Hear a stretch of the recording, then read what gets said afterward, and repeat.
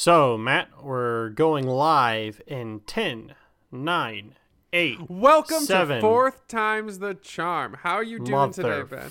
Fucker. All right, we'll go again. Count me down again. That was a test run. I was seeing how you were feeling.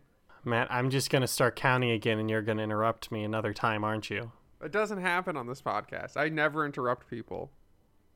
All right. Because when I do, you edit it out. We're ready to go in 5, 3, 4, 3. 3, 2, 1, go. Hello, everybody, and welcome to another exciting episode of Fourth Time's the Show, the podcast where each and every episode is a new concept, a new podcast, a new wonderful, delectable treat for you. Ben really wants to have the intro line the same every week, and I'm going to make him have to say it every time anyway. Well, I'm going to have to because somebody just said the wrong name of the podcast. It's not Four Times the Show, Matt. Welcome to Fourth Times the Charm, the only podcast You're the one who where every week is a brand new concept. I am your producer, Ben, alongside your director, Matt, and today get out of here. We are debuting Shut the a fuck up. brand new. I still have creative control, Matt. We're giving you a brand new start podcast my own concept, edits of these episodes, just my audio. and we That's are right. bringing- This week's episode is a brand new concept, and one we've already have recorded a little bit for, and one Ben and I have been accidentally doing for years. Ben, what's this week's episode about? Today we are bringing you 5 stars under 50. Ooh. The seminal cornerstone of Fourth Time's the Charm, where every 2 weeks, theoretically, we're going to take a look at a movie on Amazon Prime or some other streaming service that has under 50 reviews, and we're going to take a look at it, and we ourselves are going to review them. We're going to give the indie film scene a bit of love that it so desperately deserves. Well, and we're starting off deserves today. is a strong word there, Ben. Well, that may or may not deserve. Today we're going to start off with a doozy, but before we get to that, Matt, let's do the thing that every podcast likes. Let's get to know our podcast hosts a bit better. How was your week? How was your week, buddy? Well, I got to experience a dramatically disturbing editorialization where Ben lambasted the love provided to us by a man and had a nervous breakdown. But I've recovered. I've come to terms with myself. I've started a new cognitive project, though, that might interest you, Ben. Okay. In collaboration with a few artists who I've been speaking to, I am beginning to trace the lineage of a subgenre of black metal that is very, very, very, very niche. I managed to find one of the first bands, if not the first band, to ever completely incorporate both black metal and chiptune into music. And in conjunction with speaking to our great friend in the Project Gone Mage, I've discovered that might be the actual origin point of that genre. So at some point in the future, I might be able to actually dive down and give you guys a full dialogue into that subgenre. It's also the 30th anniversary of Freddy's Dead, my favorite childhood Nightmare on Elm Street movie, arguably and most notably considered the second worst, if not the worst, of the original films with Robert Englund. And, otherwise than that, just the common level of stress and decay. But the thing that matters, Ben, do you want to know, what has been great about this week for me? What, Matt? All the delicious, flavorful, aromatic food I've been enjoying. I have dined and wined this week in a really, really relaxing way. So, Ben, on that note, what's the favorite thing you've eaten this week? I got COVID. So, after seeing Matt and his family and friends in Chicago. You did not see my family. Taryn's your family. You're married to her. Oh, yeah, I guess. Your dog. No, he's a servant. Okay, well, still at least one. Yeah, you saw my wife.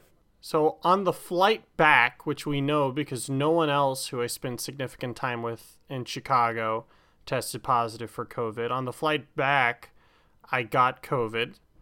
the way I was able to immediately tell I had COVID, I was not feeling sick. Shockingly enough, I did not figure it out after last week's podcast where it felt like I was having a nervous breakdown. Yeah, it did. Not all of that was real, but the greasy part was definitely real. That was all real, everybody. The greasy part, the greasy part was definitely true. But I feel a little greasy right now, Ben. That's the kind of energy I'm bringing into this episode. Anyway, I suddenly realized that even though I felt fine, I didn't have any flu-like symptoms. All of a sudden, I could not taste and I could not smell. And so for the last 4 days, I have been not able to taste anything. I have not been able to smell anything. And for having what could be a life-threatening illness, I am thankful I did not have any other symptoms. For now. Bum, bum, bum. But for my Karen side, and as for someone who loves food, which if you have not listened to our food episode we did a ways back, that one was genuinely really good, I think. I'm glad you feel positive. That was a good podcast. There were some great delectable dishes we went over there, and I cannot enjoy any of them right now because I cannot taste anything. So I've been slowly going insane over the last 4 days, and yesterday, Matt, it was like I was a recovering smoker or something, and I was having withdrawals from taste. I was just a nasty asshole yesterday. And my fiance was so kind and caring, and I'm very thankful to her for that. But there's something strange about feeling completely normal, except you cannot taste and you cannot smell. And that sounds like it wouldn't be a lot. And for me, at first, I was like, whoa, this is really unique, seeing, how eating is like when you cannot taste or smell. And by yesterday, Matt, I was going insane. Because and if you are listening to the audio, you might hear my stomach rumbling. Do I care? No, because I don't feel hunger anymore. Because my whole day is surrounding what am I having for dinner. Like, that's what drives me through the day. And once I have Ben dinner, rewards himself with food. That's something we've known about Ben.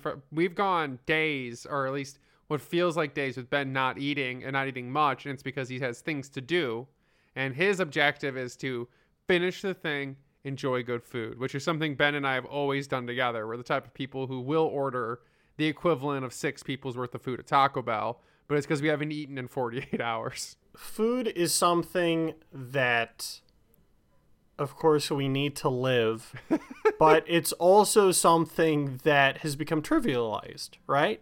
And food is everywhere, and you can get food from almost any street corner, and there's... Well, Ben, your American privilege is coming out. Right, yeah, my American privilege is coming out. But for me, at least... Sub-Saharan African listeners, I'm sorry.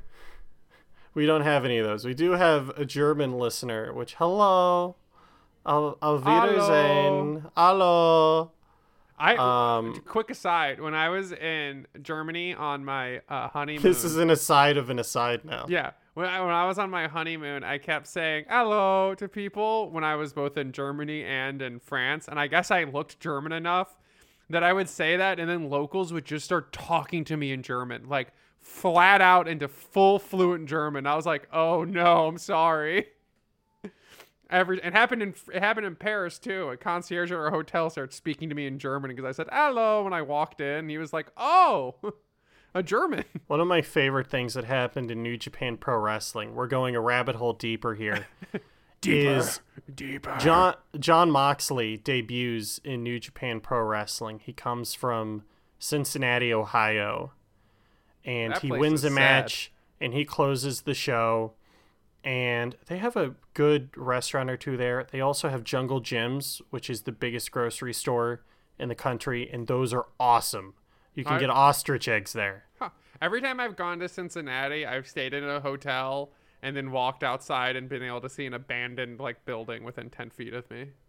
All right. I got to reel you back in, Matt. We're not going down into that hole now. Welcome to an episode of City Reviews, where we dive into different small towns and big towns that we've been to, and we tell you about the intricacies that we've explored. Ben and I have been lucky enough to both travel the world and the United States, and we have the insights like no one else. Now, Ben, how are you feeling this week? No, veto. Anyway, all I was going to say is... Coming next week on Fourth Time's the Charm. All I was going to say is Jon Moxley has his first real interview in Japan, in New Japan Pro Wrestling. And even though he's in Japan, they still speak in English. And then they can like subtitle it over, or the commentary translates it. And the crowd's respectful. And so he goes, "I'm Jon Moxley. I'm from Cincinnati, Ohio." And you hear the crowd chant back, "Ohio," which is Japanese for hello. Oh. So they all thought he was just saying hello to them, which I thought was adorable. I'm Jon Moxley. I'm from insert thing we can't understand. Hello. So bringing it back to Germany and bringing it back to me not being able to taste anything. It's been shockingly difficult, and this apparently lasts on average 3 weeks, and I'm not even at 1 week yet. Or forever. And I feel like forever. Yeah, don't joke about that, Matt. Because this is like such a focal point of my day and what I drive myself towards, because I like to reward myself after a long day of work by having a nice, big, heaping, helping meal, which was the whole point I was trying to get across before. Since I don't have that anymore, it's thrown my entire schedule into disarray, and I don't have like that thing at the end of the day to look forward to. So after we're done recording here, I'm going to cook baked chicken, and I hope I'm going to bake some cauliflower and broccoli with it, and it's going to be lovingly crafted together. Gonna throw some fresh garlic on there, gonna season with nice salt, pepper, blah blah blah, maybe drizzle with some lemon. Oh, well, I'm here for that. Now you've excited me. Any rice? And it doesn't matter to me. And maybe I'll throw in some rice.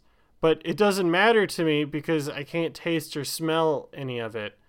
So it's very depressing. It's my existence is very muted right now, and I don't have a lot of things to look forward to. I'm also poor because I spent too much money on travel. So I can't even buy myself anything to hide the hole in my heart, but Ben, that was filled with food. Ben, you know what can fill a hole in any heart? What, Matt? A movie that thinks it's good and has less taste than you do right now. I think that means it's time to look at the Charnel House. Ooh, baby. So Matt, what song should we put here? Because I was thinking it's 5 stars under 50, so I was thinking maybe we could put like Rob Van Dam's theme because he did like the 5-star frog splash. Or do you think that's not thematically appropriate? I don't think that's you gotta put some. The problem is finding the right middle ground between something that's like cinematic but isn't popular enough to get our episode taken down. Now, I think you could go with the 20th Century Fox. How do you say that? 20th Century Fox, more like 20th Century Cox, am I right? Boom shakalaka. Yeah, you should do the 20th Century Fox music, but slow down so it sounds creepy. Trust me, if you get me the audio file, or I can find the audio file of the 20th Century Fox sound music, I can make it cool. All right. Well, we're going to try it out right here.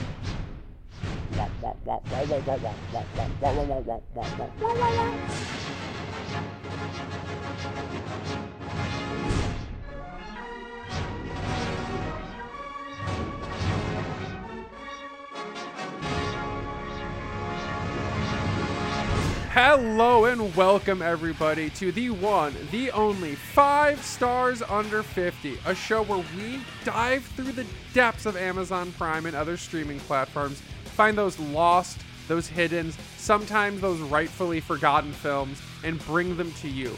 We dive into the people who made them, their stories, and what we saw on the screen. Now, Ben, what movie did we bring everyone today?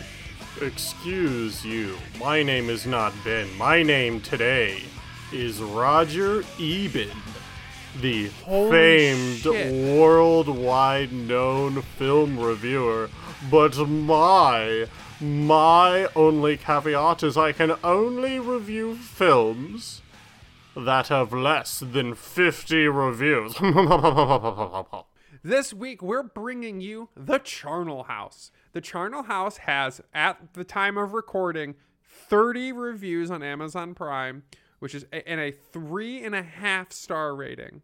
Now, this movie is a horror thriller suspense film directed by Craig Moss. And just to dive into Craig Moss real quick, he's directed such classics as Saving Ryan's Privates, The 41-Year-Old Virgin Who Knocked Up Sarah Marshall and Felt Super Bad About It, 30 Nights of Paranormal Activity with the Devil Inside the Girl with the Dragon Tattoo, Badass, Badass 2, Badasses, Badasses on the Bayou, 911 Nightmare, and Nightmare Nurse. Now, this is arguably one of his first well-produced looking films he's ever done, outside of how you would feel about these spoof off kind of very cheaply made movies that feel very similar to the Hammer film era of cinema. Written by such beautiful classics as Chad Israel and Emmanuel Eisler. But we'll dive into those two men a little bit later.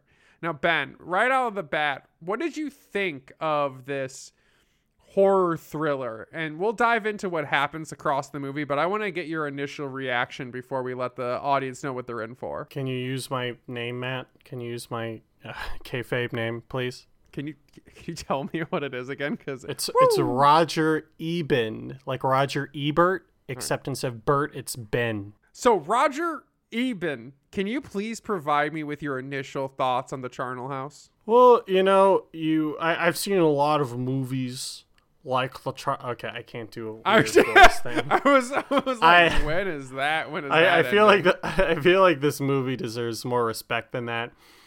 The Charnel House is a movie that should not be good, but has just enough going for it that I thoroughly enjoyed it. The film is competently filmed. No, it is competently filmed. The cinematography is fine. The lighting is really professionally done. I feel like the acting, even with what they're given to work with, is shockingly solid. Yeah, I'd give it that. I think that the directing and the writing is horrible. Genuinely terrible. Yeah, but very bad. I think almost porn-like. It is almost porn-like, but I think that in a way that works in the movie's favor, where instead of having what would normally be a traditional horror film, where it has the same very basic plot points, everything is distilled to the viewer in an extremely stilted, disjointed way, which makes it both easy to follow and strangely obtuse. You have dialogue which is so incredibly ham-fisted and fake-sounding that it's almost unsettling because the characters don't react to each other as a human would with another human. They react to each other as if they're in a porno and they're all about to have one giant, strange gangbang. And because of that, there's an unsettlingness to it, where it's almost like a movie made by the lizard people to create an approximation of humanity. And the fact that it's so unsettling throughout means that even though it's a traditional horror film, you don't really quite know what to expect, and it makes it engaging. Well, okay, you say you don't know what to expect, and you do know what to expect. If you listen to our commentary track, me and Ben call the ending in the first 25 minutes of the film. We do. And we get it exactly right. But the thing about it is that everything is so strange and off kilter, it does leave you guessing. Mm-hmm. You know everything that's going to happen, and it does happen. Yep. But the fact that everything's professionally done enough, you think to yourself, well, wait, is this actually happening? It's just a very disconcerting movie. It's not a scary horror movie. Not at all. It's a very disconcerting horror movie. There's a lot of moments where the plot could go a lot deeper or a lot further, and it doesn't at all. But at least if you're a big fan, if you're a real big fan of these movies that deal with like supernatural, twisty, turvy, non-direct plots, you'll have a good time because you'll be like, oh, I know exactly what's going to happen in this movie. And then you'll feel completely validated for that. But then it does it without actually having like extremely ham-fisted acting, which is sometimes pretty decent and competent for the most part. And it has cinematography that's viewable. It actually kind of comes off like a TV show cinematography. And as Ben said, some of the most derivative and straightforward writing you have ever seen. A character in this film goes, I used to, do military stuff and, went around and did all this stuff. But then I started doing some intelligence work on the side before I retired. Cuts to the next scene of him like deep diving into the place and has like a wall with like the X-Files, like pictures all across the wall and like lines drawn to him. Like, this is your apartment and you moved in an hour ago. Congratulations, you're now a resident of the Fairmont Lofts. It's very exciting. It's stunning. Yeah, as soon as I saw this place, I saw potential. Like, I knew what she could be, It's hard to believe you had this crazy idea. And here it is now. This is your dream. It is the distinct honor of the National Register of Historic Places to award Fairmont Lofts with this plaque. The entire building is automated. Every single unit is equipped with an infrared scanner. It's going to pick up your biorhythms. Touch anywhere. Voice activation artwork. It really is the home of the future. Voice activation, lights off.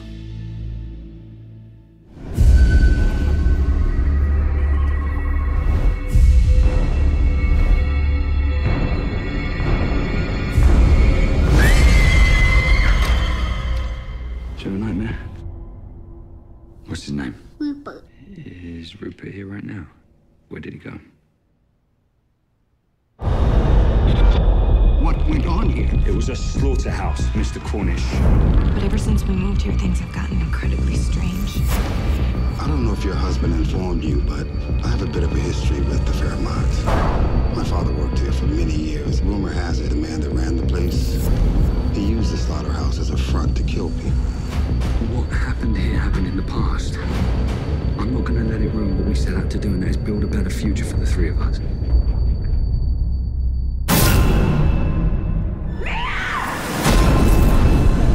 Someone's been murdered at the Fairmont Lofts.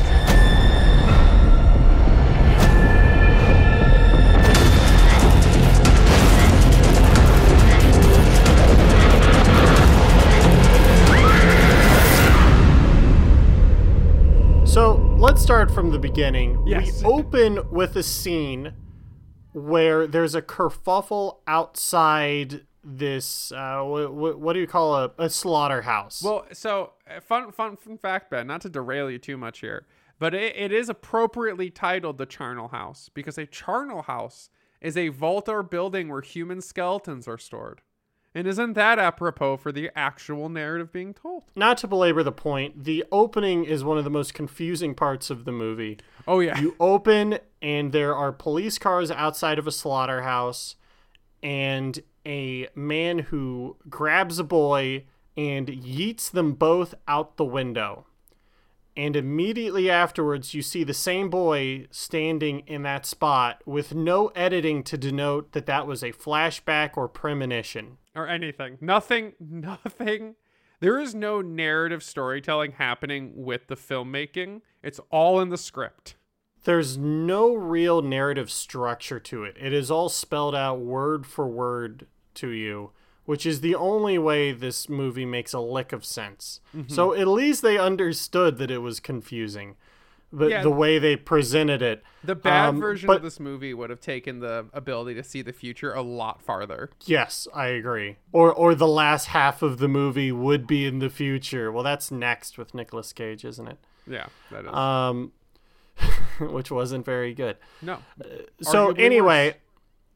Because the child sees into the future, he ends up not going out the window with his father, and his life is spared, leaving this strange juxtaposition between the one version of him in the window and the second version of him that was from the future. You're leaving a little bit of detail out of here. This is to set up what is obvious, the fact that his father's committing some crimes. He's covered in blood when he comes upstairs.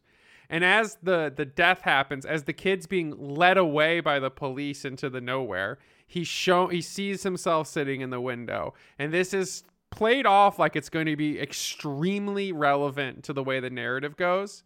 And then it just smash cuts to an adult guy walking back into the same building who looks at that window, and it's like, I wonder if he's the same person. So what happens next in the film is we jump forward and we're introduced to our two leads, which is Callum Blue which is Alex Reeves and Mia Reeves, played by Callum Blue and Mackenzie Moss. And they have just purchased the same slaughterhouse we saw in the beginning of the movie and are turning it into a high-tech, super advanced loft-style apartment as a way of preserving the history of the building and building a new future with their child, who's the other kind of lead of the movie. This is one of the strangest, most unsettling bits of the movie, Matt, where the motivations for these characters are so strange. Our main guy, he's an architect who converted this building that was a slaughterhouse into luxury apartment homes. Which is normal. In a city like Chicago, is very normal. My brother used to live in an old shoe factory.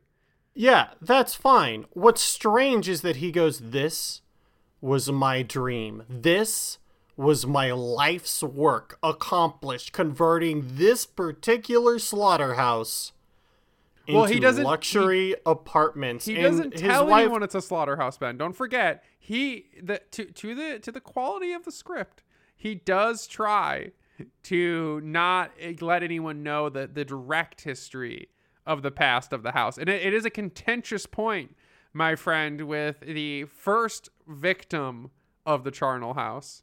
Yes, which is an elderly man who's just pissed off it's a slaughterhouse. Who gives what I think is my favorite performance in the whole film, because at one point the building is being given like a National Registry plaque, which is, very popular for these loft buildings. It increases value, but it also he's the one who hands it off. Yeah, he's giving them the National Registry. Yeah, because he applied and he got it. Apparently, this isn't done by the plot. This is assumption here that he went through the paperwork to get it made.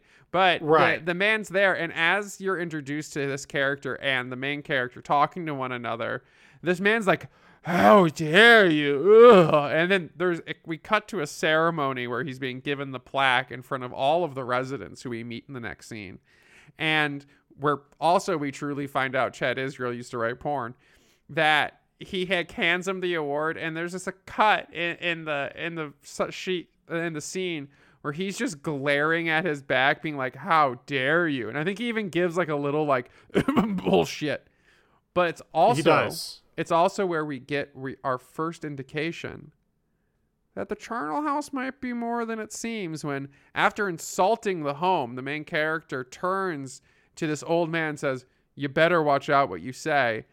And weirdly enough, the man giving them the plaque in the city is somehow now living in this apartment building too. No, he's spending the night in the building because he was a representative of the National Registry, handing them the plaque. Which I wouldn't have stayed there if I was that man, especially knowing the message. But he was directly warned. He's like, you better watch out what you say about the building. And he's like, oh yeah, nothing could happen. Followed by him getting murdered by a ghost. And I don't think anyone ever finds the body either. No, none of the bodies are found in this movie except for the young actress who plays one of the residents. She's like her and the other guy are the only bodies found, but Emily and Jackson, who we meet later in this actual same scene. So at this point, we're introduced to the rest of the people who live in the charnel house. So I would like to note, when I was making independent short films, I realized that elderly actors are generally a lot better than the average actors, which makes sense. But I do think that goes with what you said, that these people were probably not paid very much. No. But hey, at least the older actor was really good. Most of the acting was very competent in this film. Even the girl who plays Mia Reeves, the young kid. Even the children did shockingly well. Which Charlotte Reeves is I don't want to belie her acting ability, but Natalie Velasquez. Is that the young girl? No, that's the wife. Oh yeah, she made no impression on me. Yeah, exactly.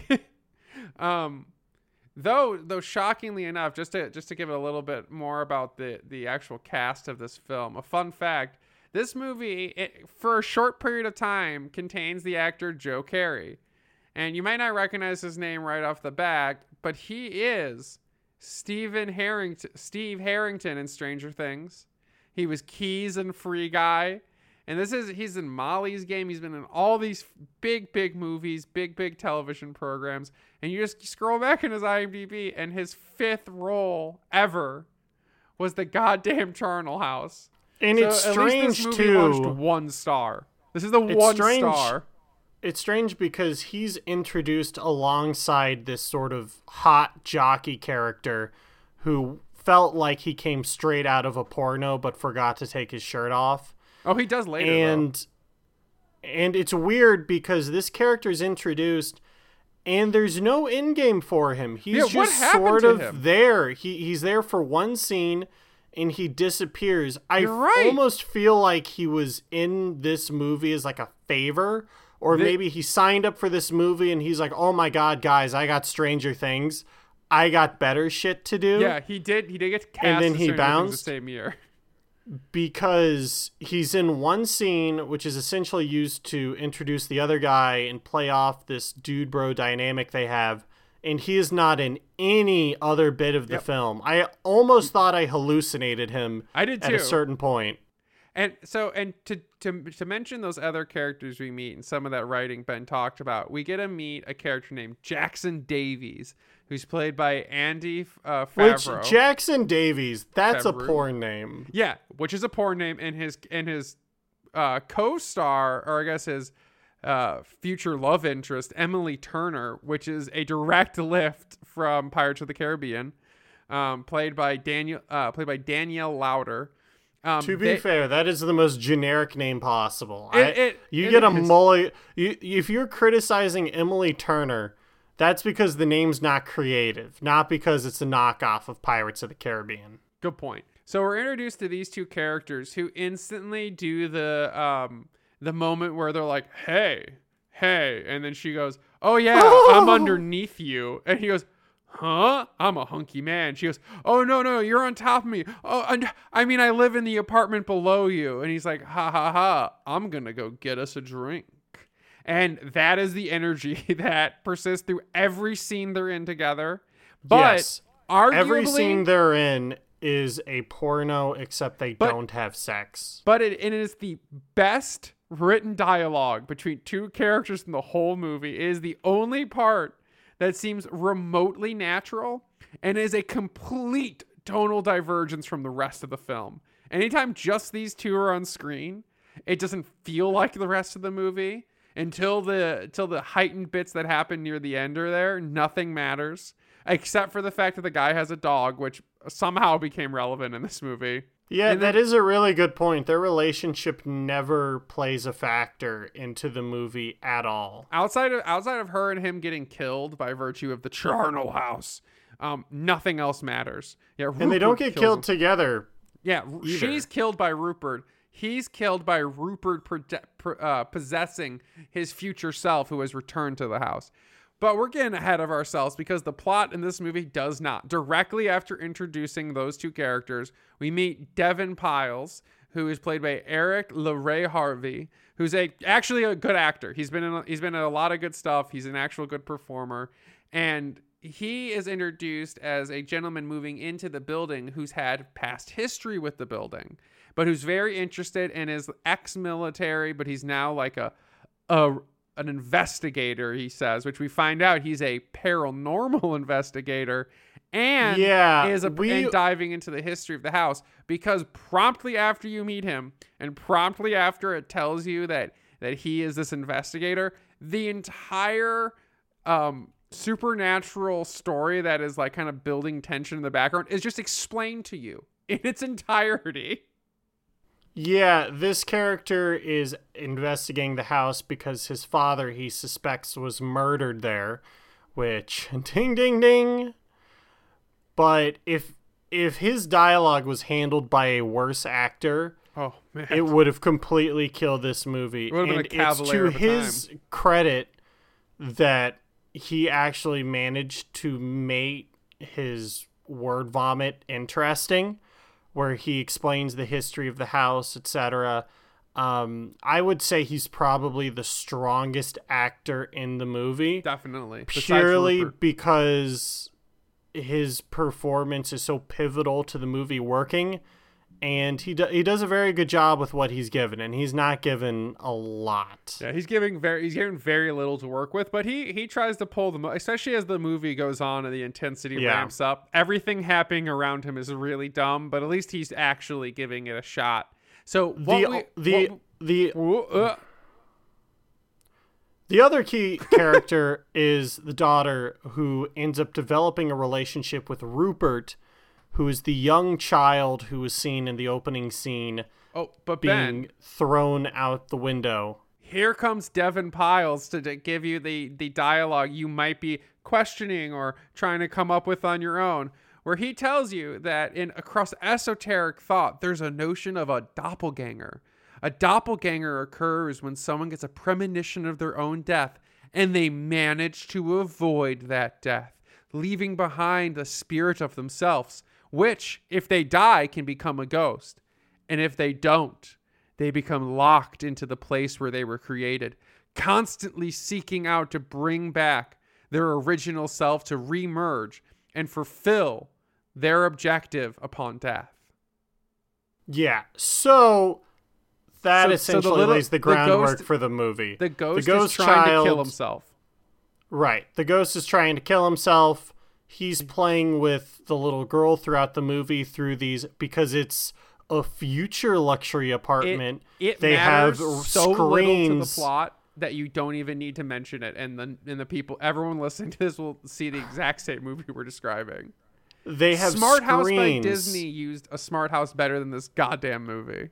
Yeah, they have screens that are just placed randomly in hallways that this little girl's playing with that she obviously cannot reach, which I think is hilarious. Oh, and she draws Rupert, on it, and the drawing appears like 4 inches away from her finger and just happens to fill in perfectly the lines. Yeah, and Rupert, if he's mad at her, will fuck with her drawing and upset her. Yeah, he erases. She's like, I don't want to play with you, Rupert. You're spooky. And so Rupert just like rubs his hand through her drawing and erases it. So that is essentially the groundwork for the movie. From there, that's obviously kill. Oh no, you found out the secret. Oh, we're gonna kill the family. Okay. Do we? Don't we? That's the general structure of the movie. The death of the first character, the old man who I don't think he has a photo on IMDb, so I don't know which one he is. I assume it's Neil Thackeray because he played Blaine Cornish. And this is the only movie he's been in, which also makes sense. He's killed in a really interesting way. So he's disgusted that the house used to be a slaughterhouse for pigs. And so the way he's killed, he's like taken down into the basement of the building, which is where all the power is, because it's where all the murders happened. And he's like assaulted by hallucinations of being killed like how cows used to be with a nail to the head, and he just has a heart attack and falls on the ground and nothing happens. And then his death doesn't matter because no one notices that he's missing, because the plot of this movie takes place over the course of 2 days. Okay, Matt, did we hate this movie? Because I remember enjoying this movie, but this is a movie that is more than the sum of its parts. Yes, every aspect of this movie is bad, and when you watch it, you have a good time because it has less than 50. Like, this is a great movie, despite my lamentations of it right now. It's a fun movie to watch with people who like to watch a lot of horror. These are the movies that really can only be watched by horror buffs, because if you're not obsessed with with all of the different nuances of horror, you've watched all the avant-garde modern horror movies, you've watched all the old school and the new school. This movie is perfect for that audience because it's like a guy who watched 10 horror movies wrote and directed a horror movie and somehow didn't fuck it up as bad as all the other movies we've seen. And so you kind of get this like giddy high. Ben and I watched the beginning of this movie 3 times, and we weren't going to record a commentary for it. We watched the beginning of the movie once, twice, and then we were so flabbergasted by what we were watching, we had to go back and start recording. And that's the kind of energy this movie will take you on, because shit just keeps happening. Dialogue is vomited at you, and it's generally a cool time because the deaths look good and the plot is very straightforward and doesn't go off the rails like so many of the other movies we've watched. And you'll have a good time, but man, it's almost more fun to laugh at this movie than it is to watch it. The thing with this movie is that it knows what it is and it doesn't try to be more than that. And the fact that everything's done by professionals means that you don't get the this is a college film vibe that you get with like the genuinely bad horror movies that are unpleasant to watch. This is a movie that's very pleasant to watch and to have fun with and enjoy for horror buffs. Mm-hmm. It's not like a good movie. It's not a traditionally good movie. But on the 5 stars under 50 scale, I would give this like a 7.5 out of 10. Yeah, of the movies that have less than 50 reviews on Amazon Prime, this is like a 7 out of 10. Definitely, like, it's worth watching. It's worth jumping into. Now, Ben, you mentioned this movie being made by professionals. And I want to take a quick aside, and I want to talk about some of those professionals who brought us this beautiful script. The first man credited with writing this movie is a man named Chad Israel. Now, Chad Israel is an interesting case. The photos on his IMDb and his profile were all uploaded by him and written by him. This is the first film he ever wrote. It is his writing debut. He's had one follow-up in 2018, which we're going to have to watch eventually. But weirdly enough, it seems like he's had a very long and lengthy, successful career doing something. And was it porn, Matt? Well, we don't know that it's porn, but even in his own description, he says he has made a living as a ghostwriter and developing content for international brands. Now, either he writes weird, obscure, or international like advertisements, or this man writes porn. It feels like porn. He does also, and I mean this as Chad Israel, if you're listening to this, I mean this as a compliment. You also look like a porn star. And his photos in IMDb are one of my favorite things. It's just like a grainy headshot in front of a DirecTV Now wall. A photo of him with Joe Biden, which he looks like 25 years older in, and his jaw is smaller. It's very disconcerting from the photo that comes right before it. And then a photo of him giving what looks like a presentation at DirecTV. A photo from the red carpet for this movie. Him actually holding a Shorty Award, which I was not able to find any information on. And I can't read what it says he won for, but he won an award at the 10th annual Shorties. And a really, really awkward photo of him looking wide-eyed and honestly like he's high off his mind in a fedora and a scarf in a train station, which I've seen in every travel guide's photo book. And then an actually beautifully done headshot. I feel like someone behind this movie has connections because this movie actually got reviewed by both the Seattle Times and the LA Times. Yeah, no, this movie had some real pressure behind it from some of these guys. And Ben, I think in my research for this episode, I think I might have found out who that pressure came from. Okay. The other writer who's considered the writing partner of Chad Israel is a man named Emmanuel Eisler. Now, he studied and has been in the LA system since childhood, but he began his business by being hired directly by Stu Robinson and Bernie Weintraub. I'm not mispronouncing that. It's how it's spelled. Who are the company who eventually merged with the agency Paradigm. And he was hired directly by those two. And so as a reward for his hard work, he was promoted to a literary agent, published 2 novels and a short story, then all of a sudden this comes out with this ex-ghostwriter who never wrote anything else but made a ton of money doing what he used to do. And for some reason, this guy's only writing and producing weird horror movies after being a literary agent. I mean, if you look at his talent roster, he probably represents horror writers. So that's probably where that came from. Paradigm's actually not a small agency, though. No, that's what I'm saying. Paradigm's not a huge one, but it's solid. It's big enough that I knew what it was when I read that. Yeah, and I don't listen to enough of my horror stories. Yeah, and it's very interesting because, to your point, Ben, this movie definitely had some pressure. It has actors that matter. You know, the actors in it aren't anybody's. The wife of the director was in an episode of Star Trek Voyager. That's a fun fact for you, Ben. What role was she in? What episode? What role? She was in the 1988 episode 30 Days, where she played Megan Daly. Okay, Voyager was not around in 1988, so. It says it says Star Trek Voyager 30 Days episode aired December 9th, 1988. Okay, I'm sorry, man. It didn't. Captain Christine Janeway. It's got everyone in it. Okay, well, I'm just saying it didn't air in 1988. Season 5, episode 9. That was like 1988. Why is it in black or 1998?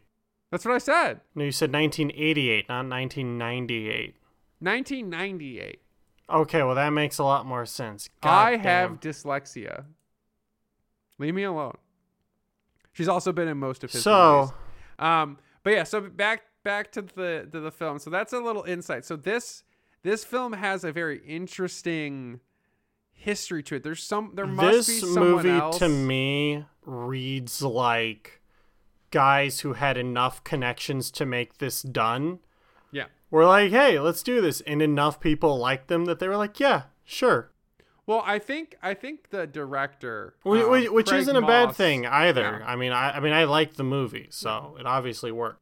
I think Craig Moss really is somebody's friend, because he clearly wasn't the person who decided to be the guy who directs movies like Saving Ryan's Privates and the 41-year-old version who knocked up Sarah Marshall and felt super bad about it, which is, funnily enough, considered a video by IMDb, not even a film. But it's an hour and 22. I saw this movie at like Blockbuster or like it's somewhere like it.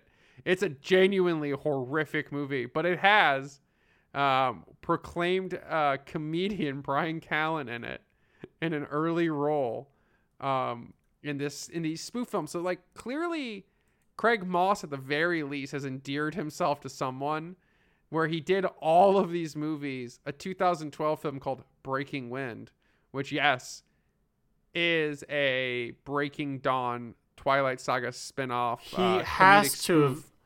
He just has to be someone that somebody likes who's able to get these movies done cheap. Like that. That has to be it. Well, I wouldn't be surprised if this movie was like his attempt to break into a different genre, and it just didn't work out because it grossed less than $7,000 at the box office. This was his third horror film. He did 911 Nightmare and Nightmare Nurse. Then he did Charnel House, and now in 2021, his next feature-length film is a movie called Let Us In, which actually has more real actors in it. It has Tobin Bell of Saw fame, and Mackenzie Moss is back in this, his daughter.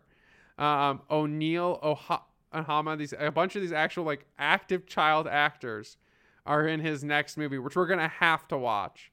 And guess what, Ben? He co-wrote this one. Oh hell yeah. Oh hell yeah. So let's jump back into the movie. The kills have started. The best kill in the movie, we have to talk about Daniel Lauder's kill with the best use, or not the best, one of the best uses of a garbage disposal I've ever seen in a film. Yeah. Actually, Hair gets stuck in the garbage disposal. She manages to wrench herself free just at the right angle to where she smashes her head into the corner of a table, which, if you don't have a lot of budget, pretty effective death. Yeah, the Rupert, the magical ghost in the movie, doesn't actually manage to kill anyone directly until he possesses Callum's character later in the movie. Or just oh my god, Callum is him. Oh no. My god, spoilers. Whoa. And then he goes all shining and tries to kill his daughter. And yeah, he only tries to recreate his original death by jumping out the same window that his dad jumped out of. But his daughter then leaves a spirit for a sequel. Yeah, the only other real kill, and it's the fake boyfriend, right? Yeah, he's the only person who's actively murdered. Outside of the main character kills himself. Yeah, he's murdered by the possessed guy, and then the possessed guy kills themselves. So all in all, for a horror movie, it's pretty tame. This would work very well as like baby's first horror movie. Yeah, I feel like if you saw this and you were like 14 and you hadn't watched a single classic, you'd be like, this movie's good. And then you'd slowly realize it's terrible. I don't think that. Despite all of my love for the B movies, I don't know if I'd show this to anybody besides like you. No. And all of our fans, who I legitimately think you should watch this movie. If you're a horror fan, or if you've never watched a ghost movie in your whole life, let this set the standard for you. I mean, if this sets the standard for you, you will love horror movies afterwards because it only gets better. Yeah, I mean, or you could watch Calvaire and hate yourself.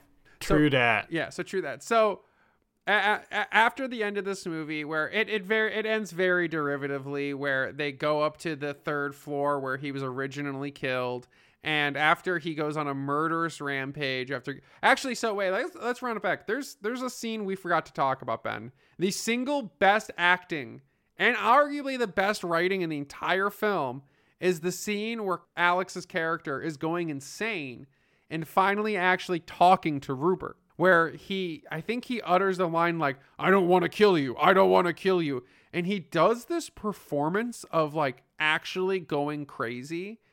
That is like took me from like being like Callum Blues and offbeat David Tennant to really captivating me as a performance. Do you actually remember this scene, Ben? It's the scene that flipped the movie for me from being this is funny bad to being like, no, there's actually something here.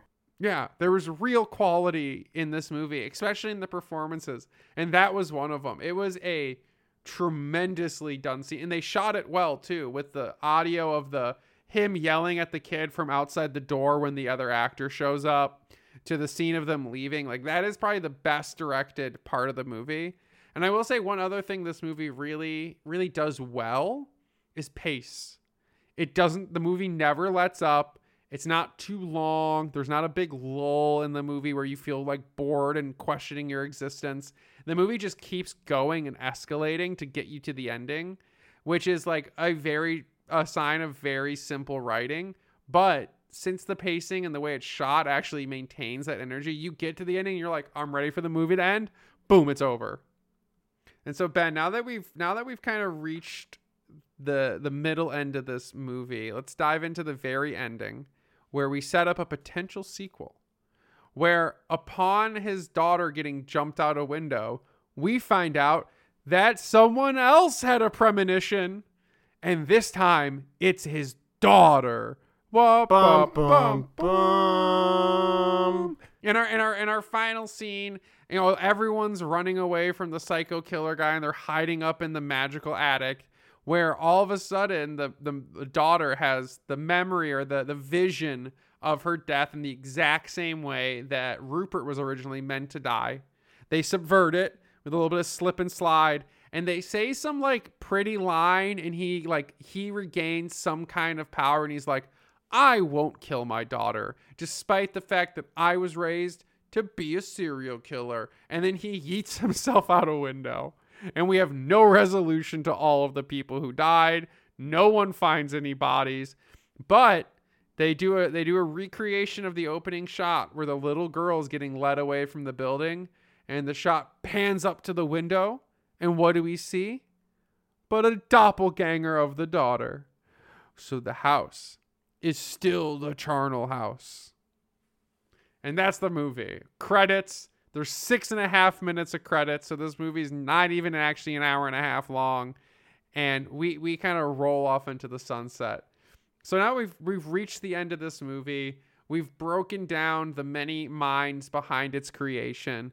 Ben, do you have any final words for our esteemed audience on what to expect on their first deep dive into 5 stars under 50? This is probably going to be better than most of the films we watch. This might be our peak. It's not the peak. There are movies that are better than this that are 5 stars under 50.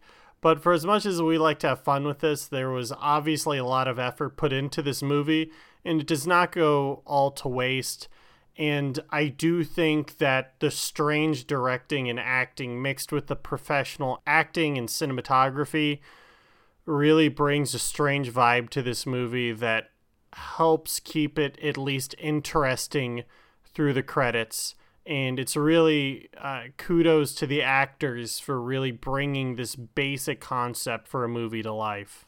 Yeah, and also that dude from Stranger Things who just shows up and is never seen from again. Yeah, hype for that man. And for Rupert, who's the greatest child actor in history. He doesn't say or do anything, he just stares.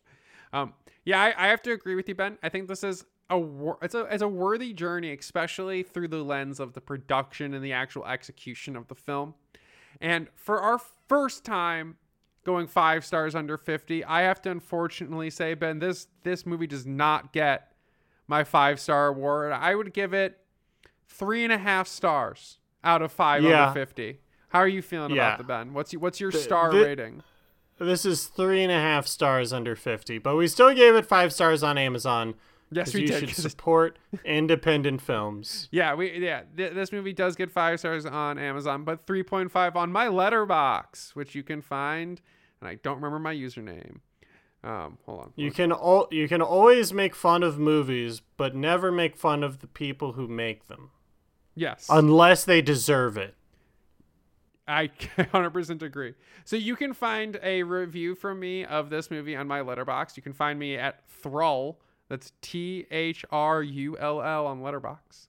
Now, this show has been sponsored by our biggest fan, Brennan. No, Brennan, we're done. We love you. We're done. We care about you. Stop. Thank you, Brennan. Thank you for being a friend. There's actually one very important thing we need to do before this episode wraps up, Ben. What? And that is to proclaim the glory that is Nick's video game skill.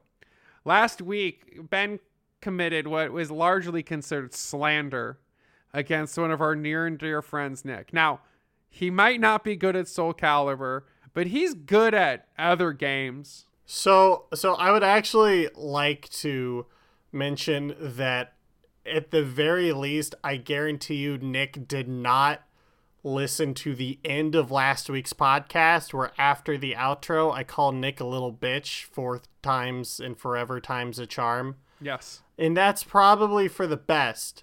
Now, I would like to, I have actually prepared a statement that I would like to read that's been sent to me by Nick's legal team. I'll allow it. Or that's been approved by their legal team. I would like to say this comes from the heart, okay? Okay, I'm ready. Ben, I hope Nick's listening. Okay, Nick, I hope you're listening. This is an official apology.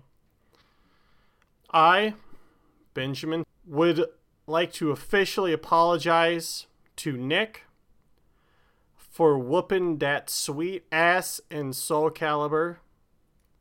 I would like to apologize to Nick for making him my bitch at Soul Calibur.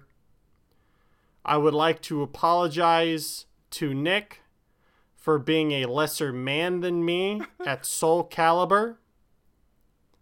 I would like to apologize and ask for Nick's forgiveness for being a smaller man than me in most walks of life. I would like to apologize to Nick for the physical ass whooping I will hand him if he dares challenge me in any walk of life again. And I would accept any challenge to a physical confrontation that Nick does or does not lay before me. I will accept all challenges, and I will take that sweet derriere and treat it as if it is my own. Actually, no, I won't.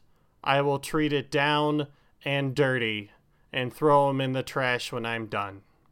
And you want to know something else, Nick? You want to know something else, Nick? You can try once. You can even try a second time. You might even get a chance to try a third time. And each of those times, you will fail. And on that fourth time, you think it might be your charm. But it's not. Because the fourth time is the charm for us. Everybody, good night. And good